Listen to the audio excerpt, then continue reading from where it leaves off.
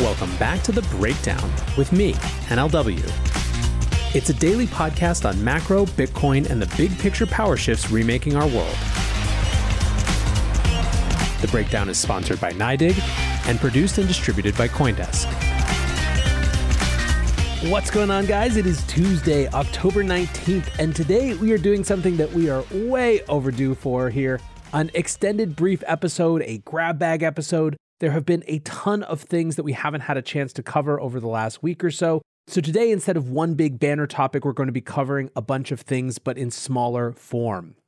Let's start with some follow-up on the ETF. Of course, as you know from yesterday's show, today, for the first time, a Bitcoin futures ETF is trading on a US stock exchange. ProShares has begun trading today on the NYSE. And yesterday, we got a little bit of info about how some of the competing ETFs are responding. First, there is the proposal from the $1.5 trillion asset manager Invesco. It had appeared to be days away from listing, but decided yesterday not to pursue its ETF.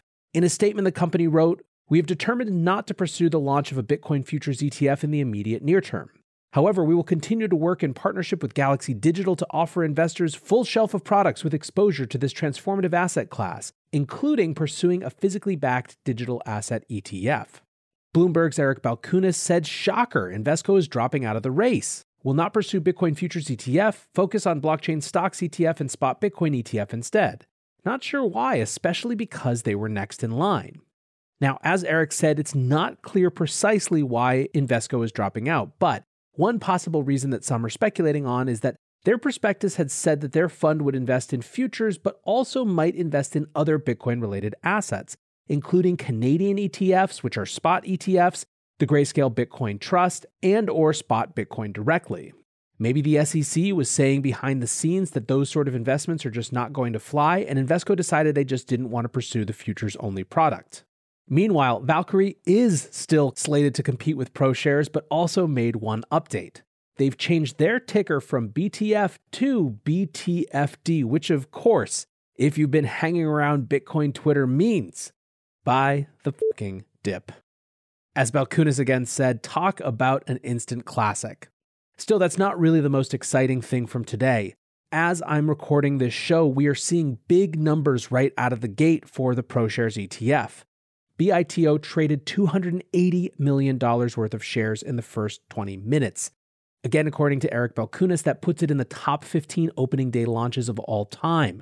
He also said it has a legitimate shot at $1 billion and the top spot ever. The other interesting note in this ETF day story is a follow-up on converting the Grayscale Bitcoin Trust, which is the world's largest Bitcoin fund, into a Bitcoin spot ETF. This is officially happening. From their press release, Grayscale Investments, the world's largest digital currency asset manager, announced today that NYSE ARCA has filed Form 19B4 with the Securities and Exchange Commission to convert Grayscale's flagship product, Grayscale Bitcoin Trust, into a Bitcoin spot ETF. David Lavelle, the global head of ETFs at Grayscale, said, "At Grayscale, we believe that if regulators are comfortable with ETFs that hold futures of a given asset, they should also be comfortable with ETFs that offer exposure to the spot price of that same asset." Barry Silbert, the founder and CEO of Digital Currency Group, which is the parent company of Grayscale, writes, "Grayscale and NYSE formally kicked off the process this morning to convert GBTC into the first spot-based Bitcoin ETF. Upon conversion, the Grayscale Bitcoin Trust will trade under the ticket symbol BTC." Now, there are still many out there who are pretty skeptical and don't really see how a Bitcoin futures ETF means that the SEC will all of a sudden be open for a spot ETF.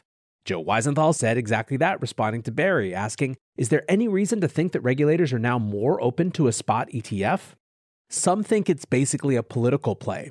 Messari's Ryan Selkis writes, "It's a brilliant business and PR move by Grayscale to immediately push for the real Bitcoin ETF this morning. Ramps up pressure on the SEC, who has no good reason to impede the progress of the spot ETF, given its superiority to the futures ETF. Let the games begin." All right, but with that, let's move over to the regulatory sphere with kind of a weird little event that happened yesterday. The New York Attorney General, Letitia James, made a big announcement about sending a cease and desist to 2 crypto lending companies, along with 3 inquiries and requests for information to other crypto companies. And it came with a bunch of tough talk, as usual, as we've seen from the New York Attorney General's office. In a statement, Attorney General James said, "Cryptocurrency platforms must follow the law, just like everyone else, which is why we are now directing 2 crypto companies to shut down and forcing 3 more to answer questions immediately. My office is responsible for ensuring industry players do not take advantage of unsuspecting investors. We've already taken action against the number of crypto platforms and coins that engaged in fraud or that illegally operated in New York. Today's actions build on that work and send a message that we will not hesitate to take whatever actions are necessary against any company that thinks they are above the law." Now, they didn't say who these companies were, and of course, the crypto industry was very interested in figuring out, in particular, who was the subject of the cease and desist letters. NYAG Agrawal from Coin Center tweeted the announcement saying that they were trying to figure it out but weren't sure who had actually received these letters. Until, in the comments, Andre Cronje, the founder of Yearn Finance, pointed out that it was in the file name of the redacted letters.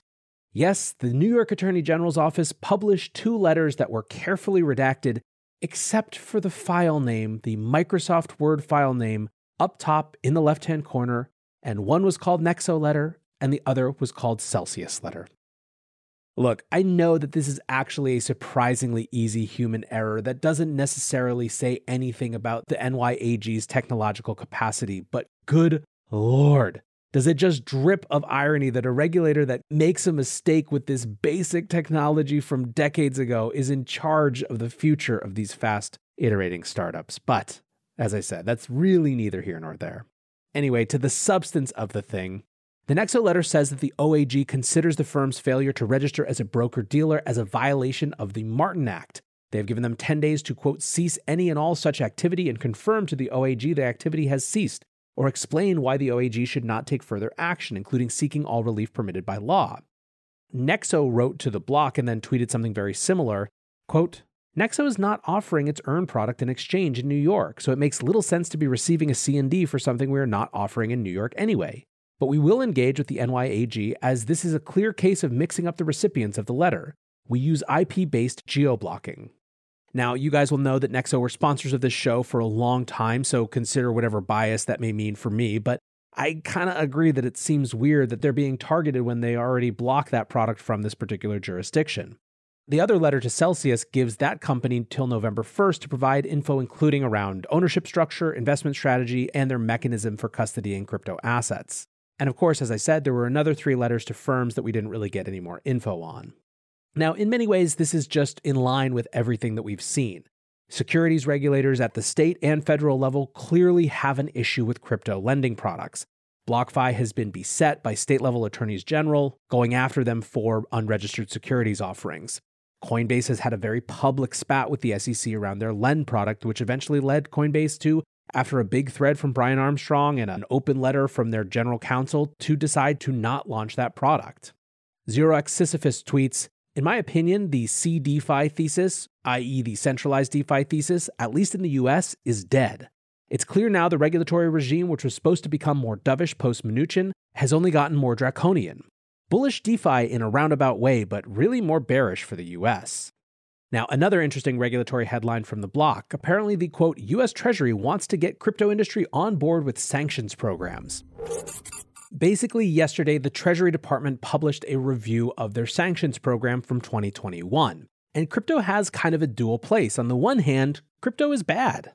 Quote, "Technological innovations such as digital currencies, alternative payment platforms, and new ways of hiding cross-border transactions all potentially reduce the efficacy of American sanctions. These technologies offer malign actors opportunities to hold and transfer funds outside of the traditional dollar-based financial system. They also empower our adversaries seeking to build new financial and payment systems intended to diminish the dollar's global role. We are mindful of the risk that, if left unchecked, these digital assets and payment systems could harm the efficacy of our sanctions." On the other hand, as the block puts it, quote, "Despite viewing crypto as a risk, the Treasury referred to existing outreach and engagement capabilities rather than criminalization as a solution, highlighting new constituencies, particularly in the digital asset space. The review reads, Treasury should invest in deepening its institutional knowledge and capabilities in the evolving digital asset and services space to support the full sanctions lifecycle of activities." Now, there is a ton that we could get into around the viability of sanctions in a crypto-fied digital asset world, but it strikes me as a wise move from the Treasury Department to go the partner with you route rather than the demonize all of you route with the emergent crypto industry. There are plenty of players who want to be in the US public policy framework, who don't want the tools that they're supporting, especially as centralized companies, to be tools for people that the US would want to sanction. By going a proactive engagement route rather than a demonize everyone route, there's a lot more space to collaborate.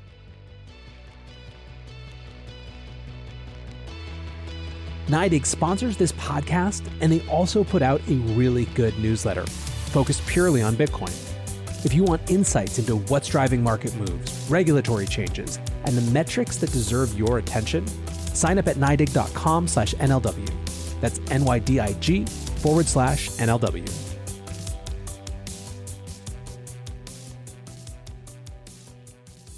Let's leave regulation now and move over to big tech. And if you've stopped being able to follow the names of the Facebook crypto things, I don't blame you. But the TLDR is that Libra, the global stablecoin that was originally supposed to be backed by a basket of currencies, eventually became Diem, and the Calibra wallet, Facebook's centralized digital asset wallet product, became Novi. On August 16th, Frank Chaparro from The Block wrote a piece called "Future of Diem Hangs in the Balance as Novi Looks for an Alternative." A months-old partnership between Silvergate and the Diem Association has apparently hit regulatory headwinds. Now Novi, Facebook's crypto wallet subsidiary, is looking for a different stablecoin.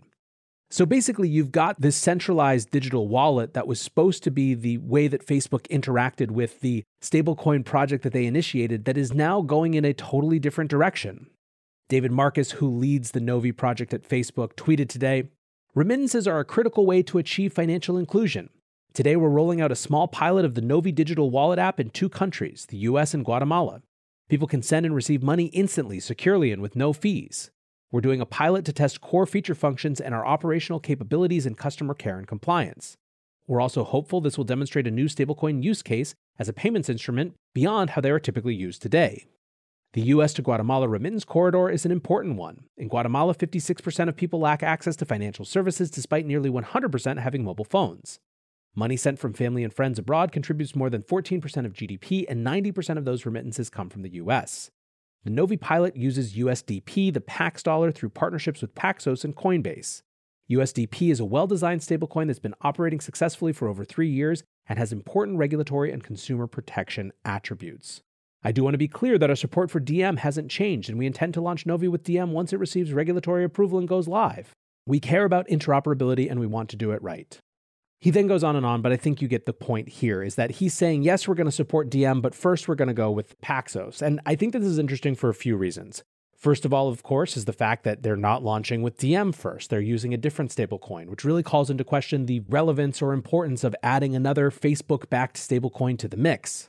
Second, this is kind of a big nod to the Paxos dollar over its competitors like USDC from the Center Consortium. It may be that recent regulatory intrigue around USDC, which has been quickly working to be even more transparent and even more clearly dollar-backed and not backed by things like commercial paper, has Novi looking to something even more clean, regulatorily speaking. Finally, I think that the most interesting thing is that we now get to watch the experiment of the El Salvador Bitcoin remittance corridor versus the Facebook-backed Novi Guatemala Paxos dollar remittance corridor.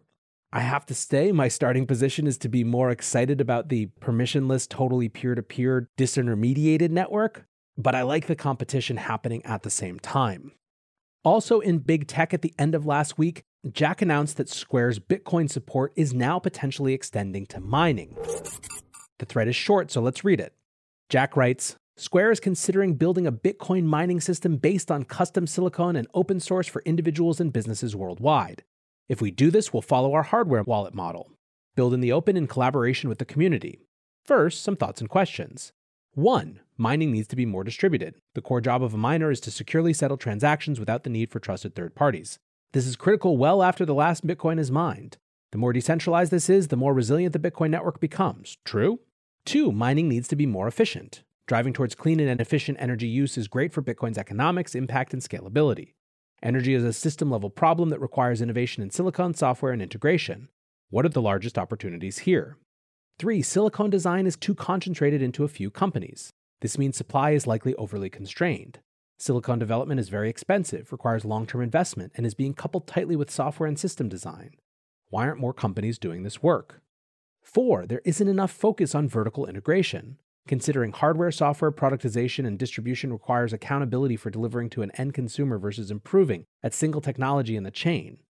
Does seeing this as a single system improve accessibility? 5, mining isn't accessible to everyone. Bitcoin mining should be as easy as plugging a rig into a power source. There isn't enough incentive today for individuals to overcome the complexity of running a miner for themselves. What are the biggest barriers for people running miners? Now, mostly, as you can imagine, people were very excited about this. There was some squabbling about point 2 having to do with energy efficiency. Willy Woo tweeted, "Point 2 is untrue. If hardware is more efficient, more hardware needs to be used to burn electricity. The network incentivizes a set dollar level of electricity burn for a given price level of Bitcoin. Best to optimize for longevity of hardware cycles to reduce waste." Now, that said, and specific nuances said, like I said, people are pretty excited about this, and Jack has certainly built credibility for people to be stoked on this process. The 2 exciting things that stand out to me are 1, this 4th notion of having Bitcoin mining be accessible for everyone. That's something that startups like Compass Mining are proving is a really valuable addition to this marketplace, so I love to see that. 2nd, from the standpoint of geopolitics, the US has sort of suddenly found itself in the role of being a Bitcoin and crypto superpower based on the actions that China has taken this year. Having big public companies like Square getting deeper into that game seems to be especially relevant for this moment that we're in now based on those Chinese actions.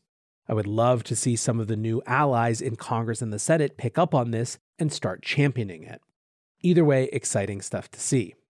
Last one, a little denouement on a situation I've been watching for nearly a year now. Scott Minerd, the CIO of Guggenheim, has made himself an absolute meme when it comes to Bitcoin price predictions. In December, he said that Bitcoin could get to $400,000 just before announcing that Guggenheim was entering the market in approximately 2 months. Now, what do you think happens if a giant asset manager in the midst of a growing bull market based on institutional interest drops some big highfalutin number like $400,000? The price goes up. That means he just made it more expensive for his firm to buy in a couple months when they got that clearance to do so. Perhaps it wasn't surprising then that in January, a month later, he said actually on second thought it probably should be closer to $20,000. Right, your opinion changed by that much in that period of time. Well, on February 1st, Guggenheim seemed to buy in, and then lo and behold, on February 3rd, Scott Minerd said that Bitcoin could go to $600,000. Then by June, when it was at $30,000, he said it should go to $15,000, and at that point, anyone who was still paying attention would probably have been better off doing just about anything. The end of the story is that Minerd has said in an interview on CNBC that he is just fully out of the market now. He said, "One thing I learned as a bond trader years ago, when you don't understand what's happening, get out of the market. So discipline tells me now I don't fully understand this." Look, Bitcoin is open to everyone. It is an open, permissionless network, and we welcome anyone who wants to get in. But I gotta tell you, it doesn't bother me to see someone who is so clearly invested in either A, trying to manipulate the price to suit his needs, or B, so focused on keeping up his own hype cycle that he keeps saying ridiculous numbers just for the sake of the press he gets, decide to leave the market. But don't worry, Scott. When you're ready again, Bitcoin will be here waiting for you. Until tomorrow, guys, be safe and take care of each other. Peace.